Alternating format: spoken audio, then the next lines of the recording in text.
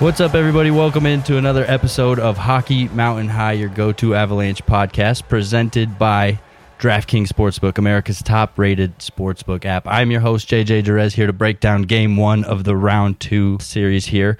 And with me, of course, Arif Dean, the man, the myth, the clown shoe. And we got Patrick Stedman on the ones and twos. Arif, I mean, obviously a great game from the Avalanche. We couldn't have predicted this to be any better. What are your initial thoughts on Game 1 there? I think my initial thoughts are the Vegas Golden Knights are currently in conversation with the Arizona Coyotes because Arizona is emotionally supporting them and walking them through and talking them through what it feels like to lose a 7-1 playoff game against the Avalanche.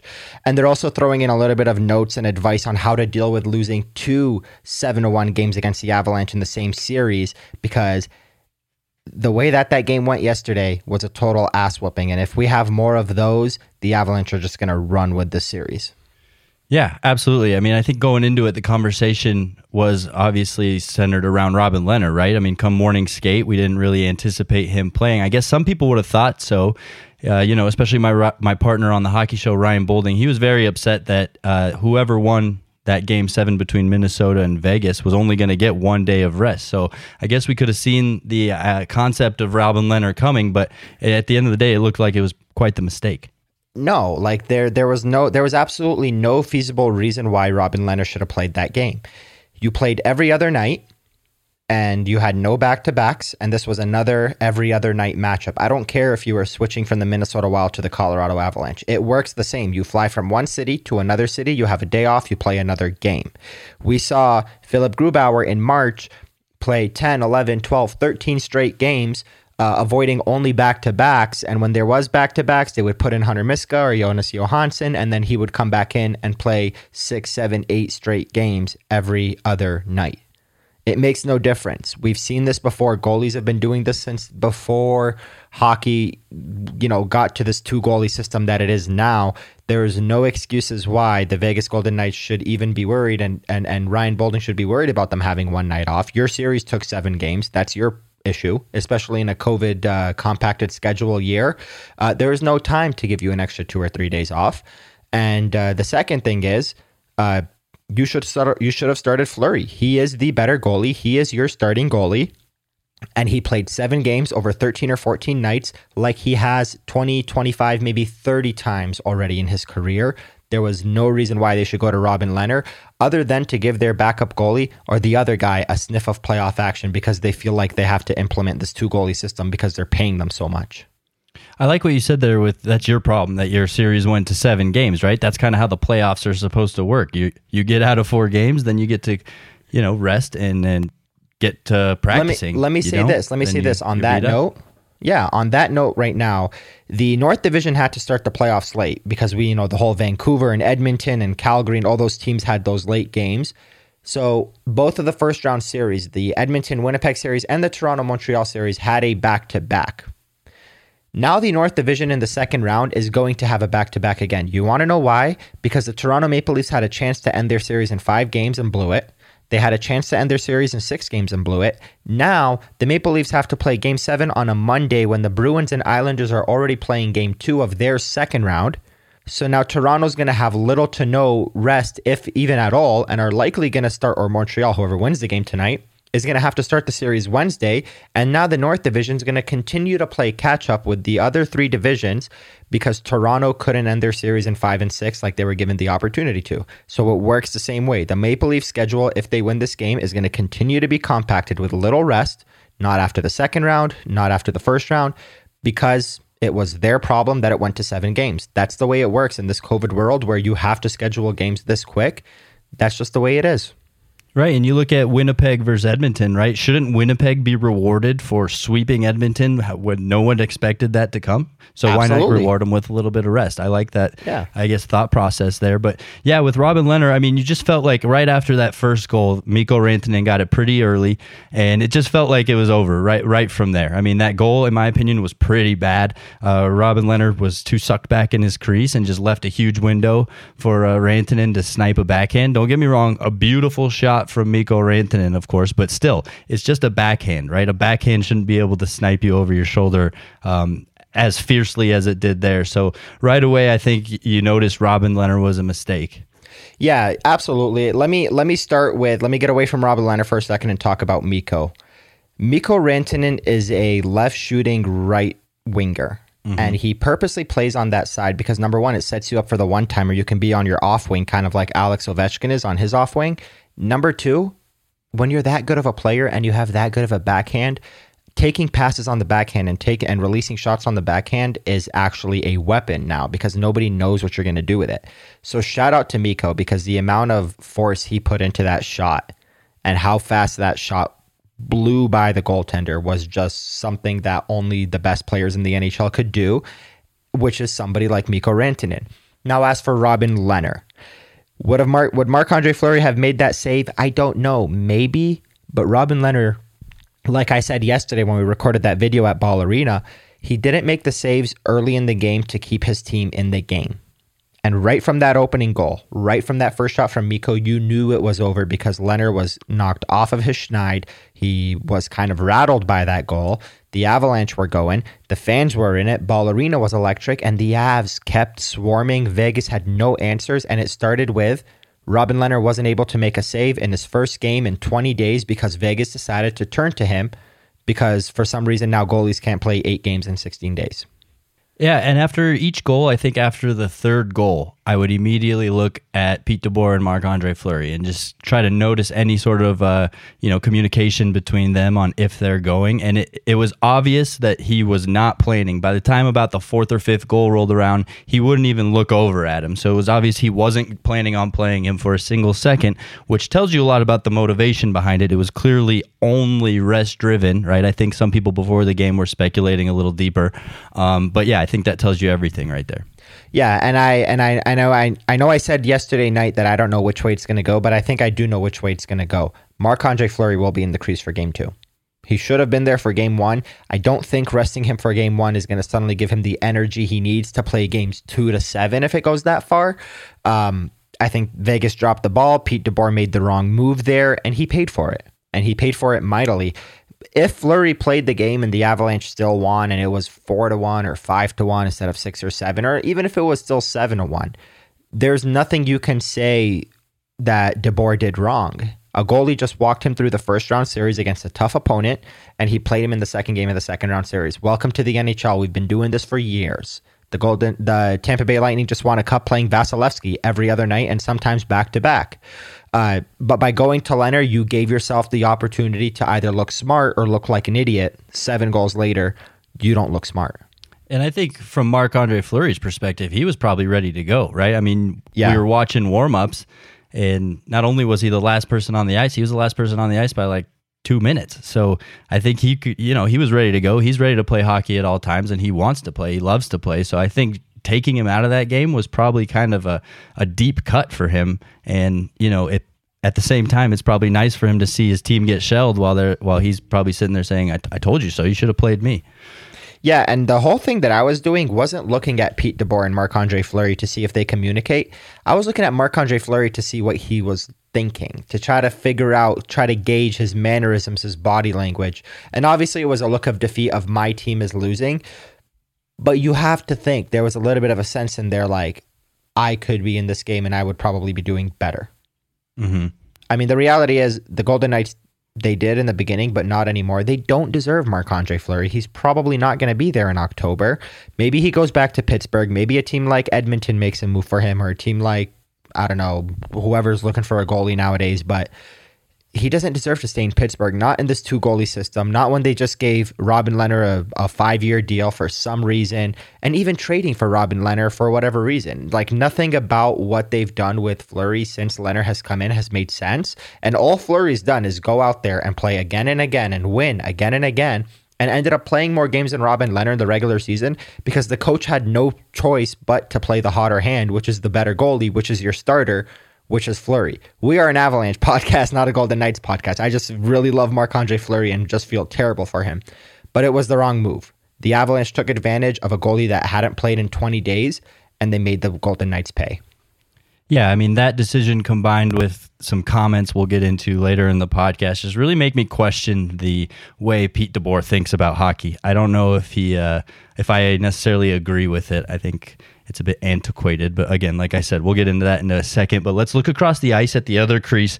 I wanted to really touch on Philipp Grubauer because he reminded me of, that common adage in hockey: when a defenseman is unnoticed, he's doing his job, right? I feel like that's the way you saw Philipp Grubauer play last night. You saw Robin Lehner, I tweeted about it. It looked like he was breakdancing, right? He was swimming all over his crease, sliding on his stomach, doing everything. Philipp Grubauer had none of that. Every puck that he would get, he'd swallow up. He never had a stressful, dangerous moment, and I just wanted to take a moment to acknowledge that because while the guys in front of Grubauer really stole the show, you got to remember what Grubauer's doing every single game here.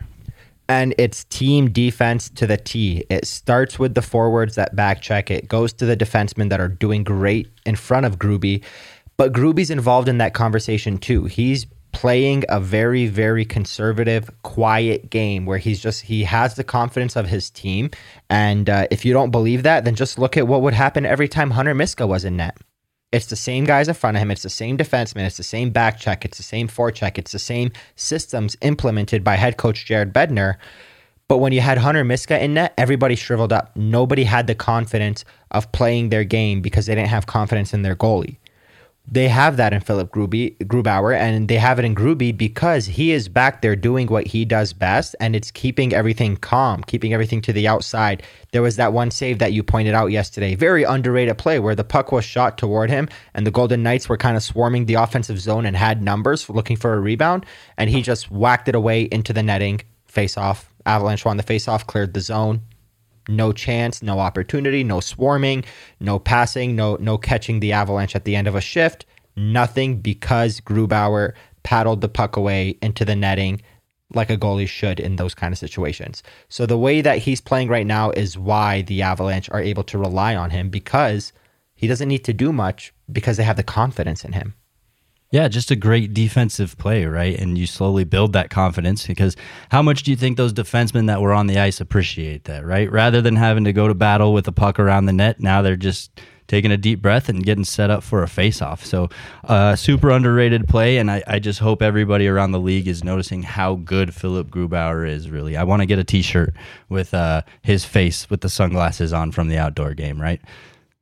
See if they'll have me in the standing room only section like Mark Mosier yesterday, ripping off my button off with my new T-shirt. So yeah, I think we really got to get into the top line. I think they carried the offense yesterday, really set the tempo from the get-go. So top line was fantastic. We got an amazing point streak coming out of Rantanen right now. 15 straight games with a point for Mikko Rantanen in the playoffs, and that dates back to 10 consecutive games last season and the first 5 of this year. That is not an Avalanche record. That is a franchise record. So the storied past of the Quebec Nordiques is included in the fact that Mikko Rantanen has 15 straight games with a point. He is playing unbelievable hockey right now. He had a couple points yesterday. He's got a very pedestrian 9 points in 5 games in the playoffs, and I say that's pedestrian because his teammates have 11 and 12. His line mates in Landeskog and McKinnon have 11 points and 12 points. So Mikko's kind of trailing behind them. But my God, what a streak, what a player. Just everything about what the Avalanche are doing right now is because their top line shows up. We talked about Connor McDavid and Draisaitl and their ability to be shut down. We see what's going on with Toronto with Marner and Matthews and their ability to be shut down. If you want to beat the Boston Bruins, you got to do what other teams have done in the past, shut down what they call the perfection line with Bergeron, Pasternak, and Marchand. Mikko Rantanen, Gabe Landeskog, and Nathan McKinnon, there's no shutting them down in the playoffs. Even series when they lose, they lost to the Sharks because there was an offside call, there was a whole bunch of things, but the Sharks should have beat them in less than 7 games, but they couldn't because of that top line. And then they lost to the Dallas Stars because they had 17 injuries and Michael Hutchinson in goal. And now here we are in the second round after beating Ryan O'Reilly and the Blues, who came into the series confidently, and we're seeing them put up points again and again and again, and it's every game, and that Mikko Rantanen point streak shows it, and nobody can shut them down, so you have to find a way to beat them otherwise.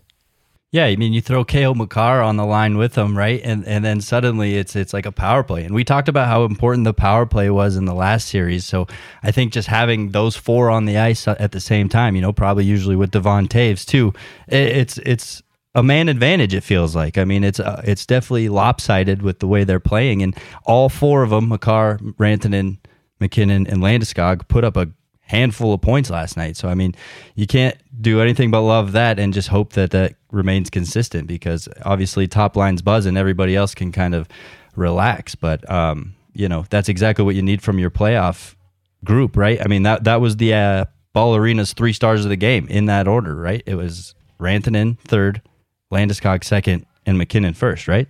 Yeah, and the cool thing is right now we have depth players that are stepping up. And look no further than the guy that was acquired exactly for this time of the season, for the playoffs. And I'm talking about none other than Brandon Saad. He's got 4 goals in 5 games. He's scoring at the right time. He obviously had that very accidental pass from Valeri Nichushkin yesterday end up on his stick with a wide open net, but he's in a position to score because he puts himself in those positions. Donskoy had an assist yesterday. Jost had an assist. Burakovsky had an assist. The depth guys are stepping up. That includes Sam Girard. That includes Devon Toews. These guys are stepping up and scoring outside of the top line. It's just so hard to keep track of everybody that's recording points because we are 5 games into the playoffs. The Avalanche have scored 27 goals, and they've scored at least 5 goals in every single game except for the first game of the playoffs. And if you remember, in that first game of the playoffs, they scored 4, so they missed it by 1.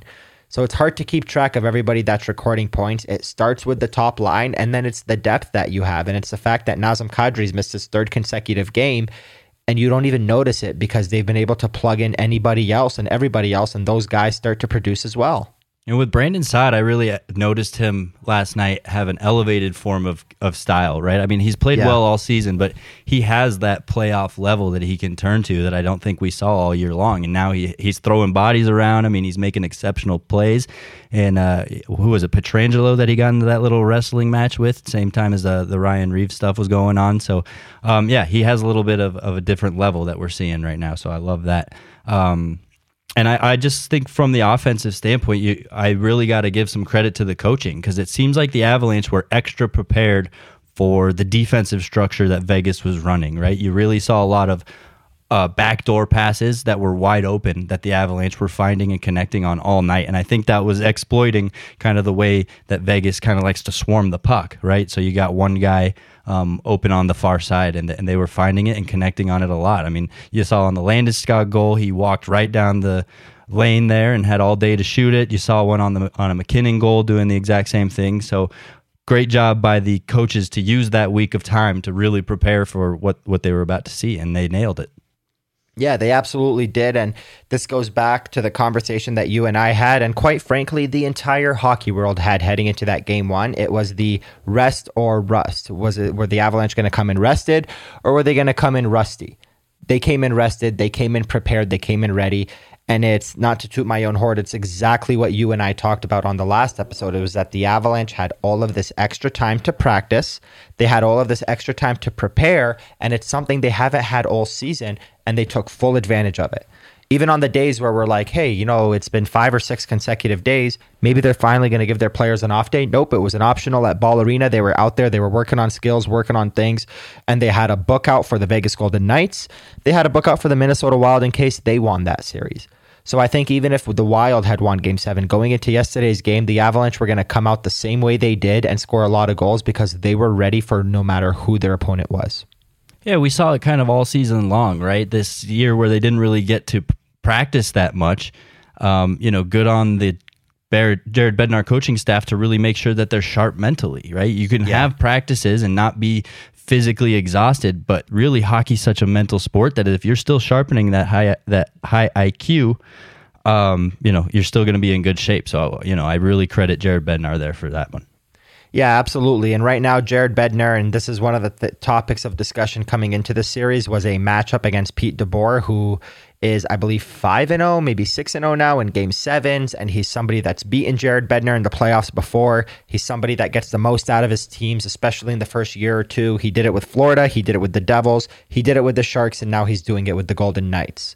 So this is a very good coach on the other side. And Jared Bednar found a way to outcoach him, outclass him, outmatch him, and pretty much out everything him in that first game. And if he can do it 3 more times, he's going to prove just how far he's come since that 2019 series when Pete DeBoer was coaching the San Jose Sharks. Yeah, absolutely. I have a funny story about before the game. You know, they had the little pregame show with Rycroft and Kyle Keefe up on the Jumbotron. And I think it was Rycroft that said something about MacKinnon being the fastest player in the world. And this guy who does Vegas radio and was calling the game, I don't know if he did color or what, just he's loud as hell too up in that press box, just starts throwing a fit like, what, you can't call him the fastest player in the world, you can't call maybe the most aggressive player in the world but not the fastest. And then MacKinnon just comes out and lights a show right in his face, and 7-1, scores that goal the way that he scored it. Unreal. Right that exactly. Second goal. So I get the argument of, Connor McDavid might be faster, but you can't take so much offense to something like that, especially when Connor McDavid is, working on his chipping and his putting. At this point, there's no more chipping and putting to work on. He's been doing it for so long. I hate to take a shot at Connor McDavid. It's not his fault, man. The Oilers suck. They're just such a terribly built team. But no, I totally get that. I mean, Nathan MacKinnon is sorry, let me change what I was about to say. Let me correct this. Playoff Nathan MacKinnon is the best, fastest, most aggressive, high-flying, high-scoring, clutch NHL player on the planet. Bar none. Not Connor McDavid, not Sidney Crosby, not Alex Ovechkin, not Austin Matthews, not Mitch Marner. Go down the line. Patrice Bergeron, Devon Toews. Nathan MacKinnon in the playoffs is the best player on the planet. He is the fastest. He is the most aggressive. He is the best scorer. He has 8 goals in 5 games. He had 20 in the regular season. He's going to match it by the time they get to game 4 of the series. Like, he's just on fire.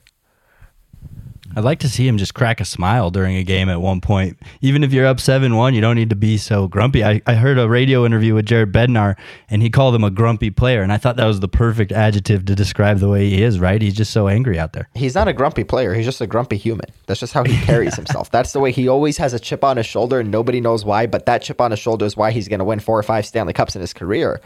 But he kind of smiled a little bit after that first goal he scored, the one where he fired home that wrist shot. He had that very electric celly, and then if you actually watch the video or the TV feed, which you and I couldn't see from the game yesterday, when they showed the close-up on him, he was doing his let's go, and he had a smile on his face for once. It wasn't a serious face, but I think it took a 5-1 goal for him to get into that mode. But God, that second goal he scored, that speed, he just completely, he skated around the entire Vegas Golden Knights defense. He pretty much winged by their bench, and just a nice little chip over Leonard. Just a very quick, easy goal. Yeah, it happened so quickly too.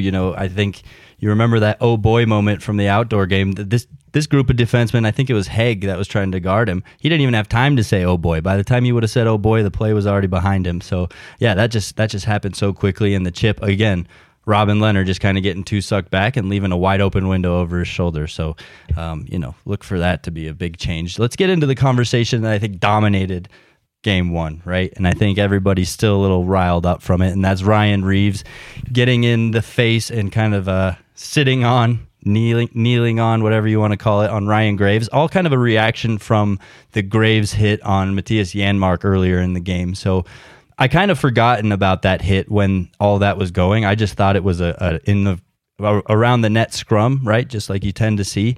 So I forgot that there was an extra little motivation there for Ryan Reaves to kind of really take it to Graves, but still no excuses. I think what he did was garbage. Yeah, so the Ryan Graves hit on Matthias Janmark, we have to start there because I don't want to do this thing where, I'm the Avalanche guy defending the Avalanche. That's not what it is. But the hit there on Janmark from Ryan Graves, how do I nicely say that it was a clean hit? Because Matthias Janmark was admiring his pass and Ryan Graves didn't catch him in a blind side. And Ryan Graves is also finishing his check from a player that just got rid of the puck a half second before. That's how you say it, exactly how I just say it, because that's exactly what happened. Matthias Janmark was admiring a pass after playing along the boards, knowing that he was playing up against Patrick Nemeth, who was on his tail, and Ryan Graves, who was coming at him to finish a check. You have to be ready for that. You have to brace yourself. Did Ryan Graves catch him in the head? Yes, he caught him in the head because Janmark is a shorter player and that's the only place you can catch him.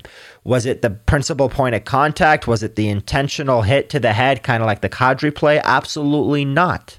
But yes, he did catch him in the head because things like that happen when you're not looking. So it was a clean hit. Okay, I get it. Even with clean hits in the NHL in 2021, it's been happening for 15, 20 years now. You have to answer the bell. Great. Answer the bell in a different way, not that way. Because the Golden Knights down 6-1 heading into the third period. And Jared Bednar said it yesterday. If you remember in the post-gamer that we were listening to, he said, we expected it. We all knew this was coming because the Golden Knights were down 6-1. And then the Graves and Janmark hit happened. You knew they were coming out looking for blood. You didn't know what was going to happen. You didn't know what they were going to do, but it was Ryan Graves in a post-whistle scrum, and it was Ryan Reeves who his screws were already loose. He was taking a shot at Philip Grubauer, and Grubauer gave him a nice, nasty chop to the back of the legs where there's no protection. And Ryan Reeves' screws went loose. He went after Graves. He took him down, and then he put his knee on top of Graves' head and just sort of pinned him down, kept punching at him with his gloves on, which apparently that matters. We'll get into that. And there was an intent to injure. There was malicious play. There was reason for suspension, reason for a match penalty, which all of that is coming to light right now. And what Ryan Reeves did put the Avalanche on a 9-minute power play. I have never seen a power play timer say 9:00 before yesterday's game, and that's what Ryan Reeves' play did. And that's the problem with having a guy like that with that role on a team, right? I mean, his sole responsibility is to protect and be the sheriff, and I did that in air quotes because he's going to overreact. Suddenly, something happens, and even if it's not that dirty of a hit, he feels, oh, here's my time to take into my role and for me to kick into this game, right? And so he obviously, you know, you probably ask him about that Graves hit. He probably would tell you, yeah, it wasn't even that bad. I was just simply doing my role. But now that it's the playoffs, everything's heightened. He feels like he has to go out and do this, and there's no stopping him. And before this buzzer sounds, I'm hurting Ryan Graves in some way if he doesn't drop the gloves and fight me straight up. So I'm not sure I love the comment you made there that he has to answer the bell, because why? He doesn't have to answer the bell. No. He doesn't have to answer the bell, but what I was saying is that's the way the NHL's gone to these days. Even if it's a clean hit, you got to answer the bell. But even if you do have to answer the bell for a clean hit, it doesn't have to be like that.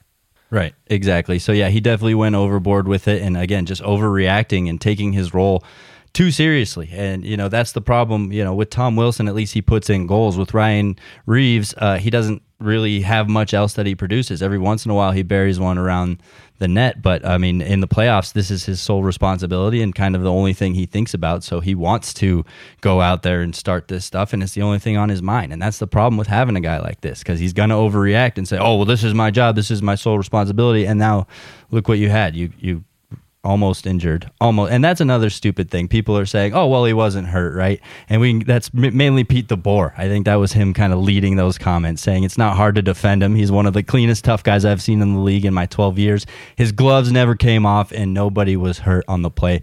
That's a terrible. He put his knee to Graves' head and started punching at Graves' defenseless head with a glove, because you know that makes it softer, and basically driving Graves into the ice. And even when Graves got up, you kind of saw like that big red mark on his forehead when he was finally able to get off the ice. A few of them. Yeah, he had quite a few of those. But hey, at least his gloves didn't come off. Like, come on, that's the stupidest thing I've ever heard. And Ryan Reeves, as I wrote yesterday in my story post-game, he did what he does best. He used his massive frame, he uses brute force to toe the line and often cross it. And if you want to know how often he crosses it, he did it 2 nights prior in Minnesota when he cross-checked Ryan Suter face first into the post from behind. 2 days later, Ryan Graves. He's now suspended pending a hearing, which the NHL Department of Player Safety is currently has scheduled and is going to happen later today. We'll probably see a result of it by the end of this podcast, if not when you listen to it. And he's going to be suspended. He's missing at least 1 game. I don't foresee it going more than 2 or 3 games, if it even hits 3. And that's because the NHL is not offering an in-person hearing. They are kind of getting to this quickly. And a nice little note that I noticed after last night. There was a 5-minute major attached to his name for intent to injure on the game sheet. And it's kind of weird. Maybe I'm getting this off, but basically what had happened was there was a 10-minute match penalty, and then there was a 2-minute for roughing and a 2-minute for roughing. And I kind of sat back and said, where's the 5-minute major? Does the 10-minute match penalty sort of play a double role and be that 5-minute major to set up the 9-minute power play? Like, how does this work? And then later on in the night, I got home, I checked the game summary sheet. They had added a 5-minute major for intent to injure. Well, now if you go to the game summary sheet, that has since been removed. It is a double minor for roughing and a 10-minute match penalty. And then when you go to the Department of Player Safety and the way that they worded the tweet that they sent out today, they said Vegas's Ryan Reaves will have a hearing today for roughing/unsportsmanlike conduct on Colorado's Ryan Graves. They did not use the terminology intent to injure, which was the biggest part of the call last night. And I'm starting to think they're kind of have rescinded that and are taking it a step lower, which leads me to believe he's not going to get more than 1, maybe 2 games, which is complete bullshit if you ask me, but that's the way that they're choosing to go with this. I think there's a couple things the NHL Department of Safety really needs to look at and consider, and that's the fact that it was 6-1 going into the third period, right? Yeah. The game was over, and you knew that this was going to be their only goal for the rest of the game, and that's exactly what happened. So there was obvious intent there.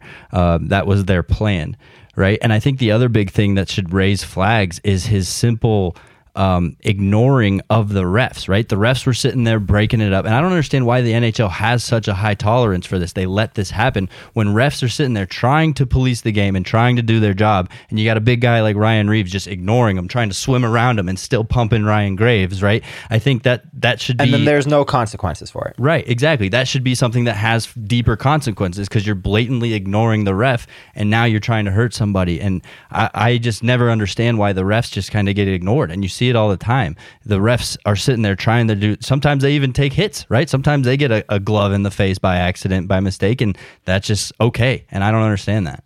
I don't get it either, and that's the reality. I mean, you just nailed it on the head there. They were entering the third period down 6-1. They wanted to get revenge. They wanted to set the tone. They wanted to send a message for the rest of the series that we will beat you up and we're going to come back in game 2 and we're going to do all this.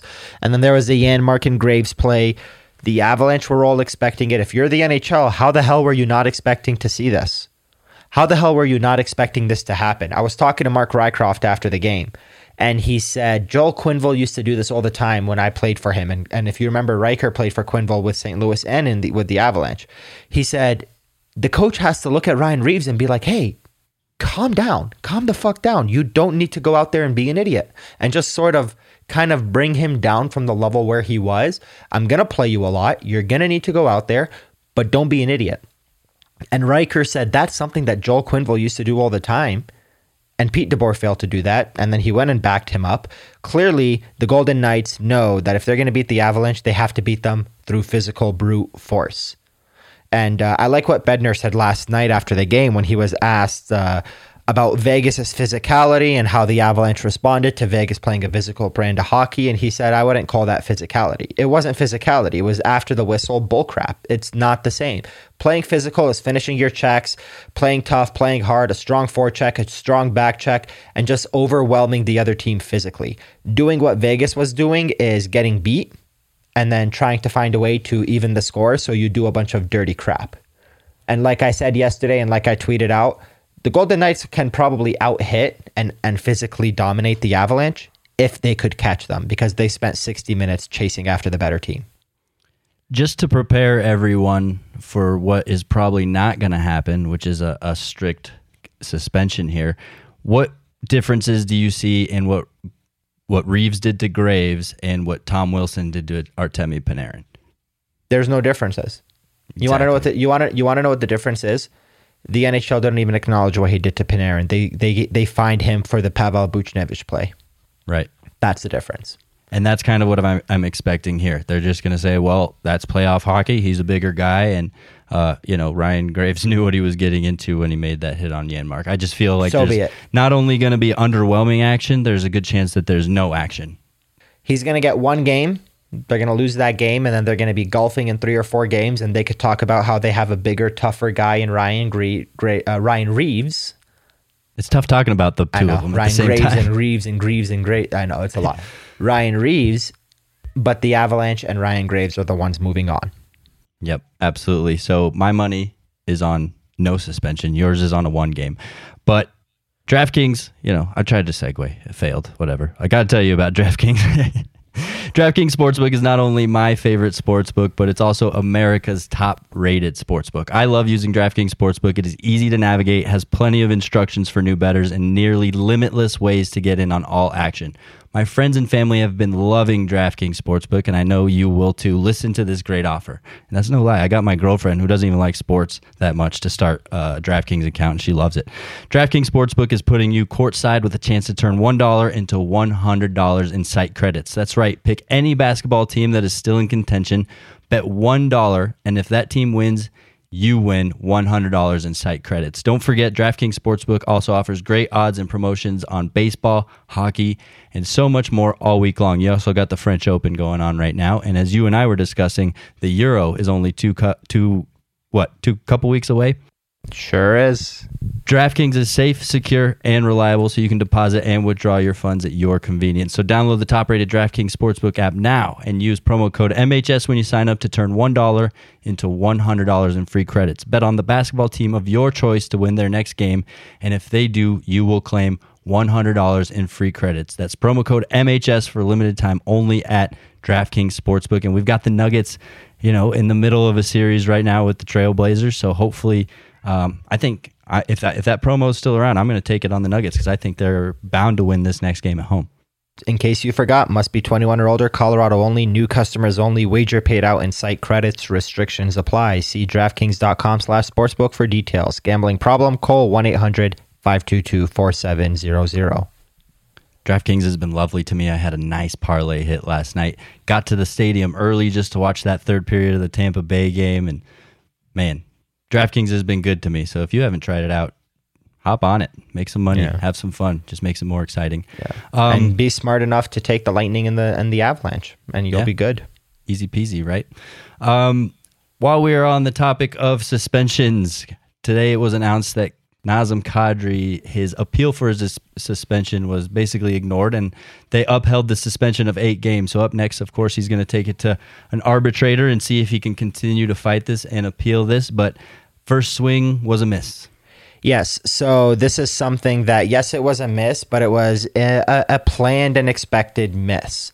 Anytime NHL players decide to appeal their suspension and it goes to Gary Bettman, I can't say for sure historically if Gary Bettman has ever not upheld a suspension, but I could say that he pretty much never does. I will have to fact check that. I'm pretty sure he's probably never done it before. Gary Bettman will always stick up for what the NHL Department of Player Safety does.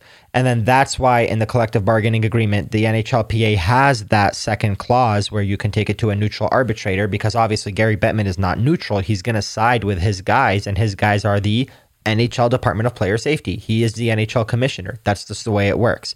This was planned. This was expected. This is not a bump in the road. This is simply part of the process. It's going to take you to that neutral arbitrator, which is going to be heard. I forget the name of the arbitrator, but it's one that has done many suspensions in the past. And it's going to be It's going to be an expedited process, and it's going to be something. His last name is Das.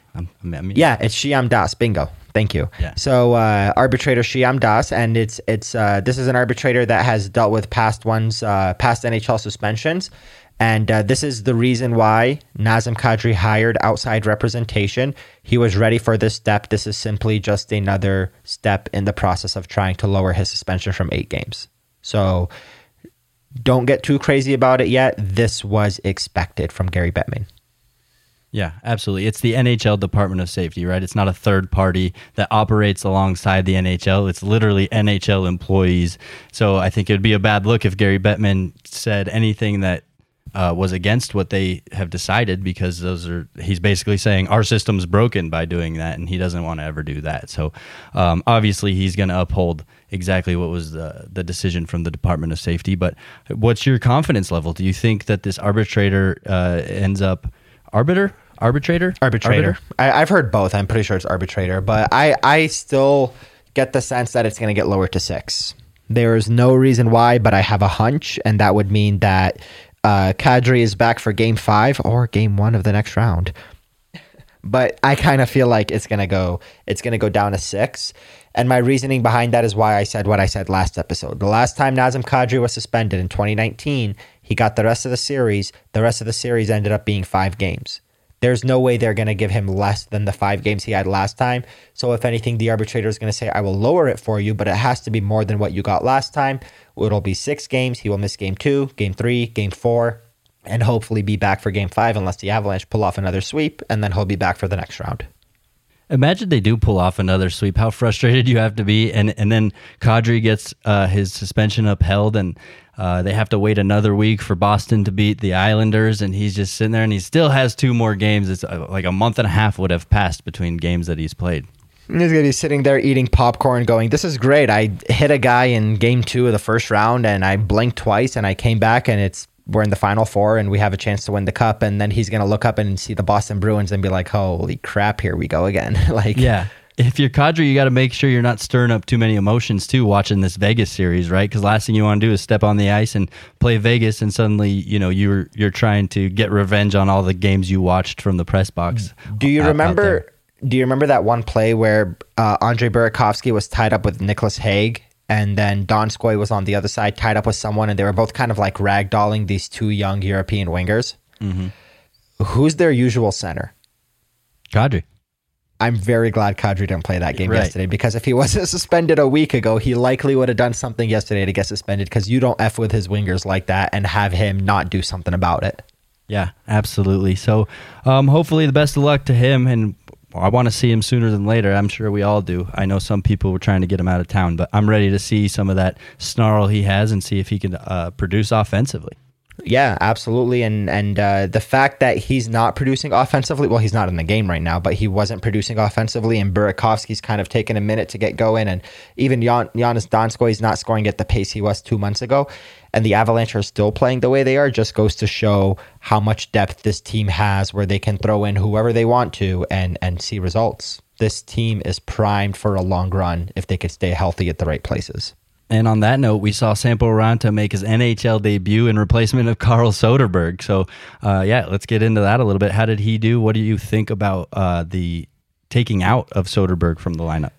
The taking out of Soderberg is just another step in the process of saying that the Avalanche have a lot of depth, and exactly what Jared Bednar said when Soderberg was reacquired, is just because this is the guy that was playing big minutes a couple years ago doesn't mean his spot is guaranteed. Like everybody else, he has to earn it.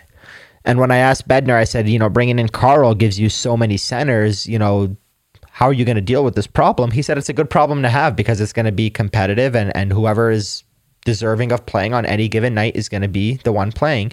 Carl hasn't produced the way that we had hoped when he was acquired, but he was acquired for next to nothing, and he is a strong depth player. You're going to need him at some point because someone's bound to get hurt.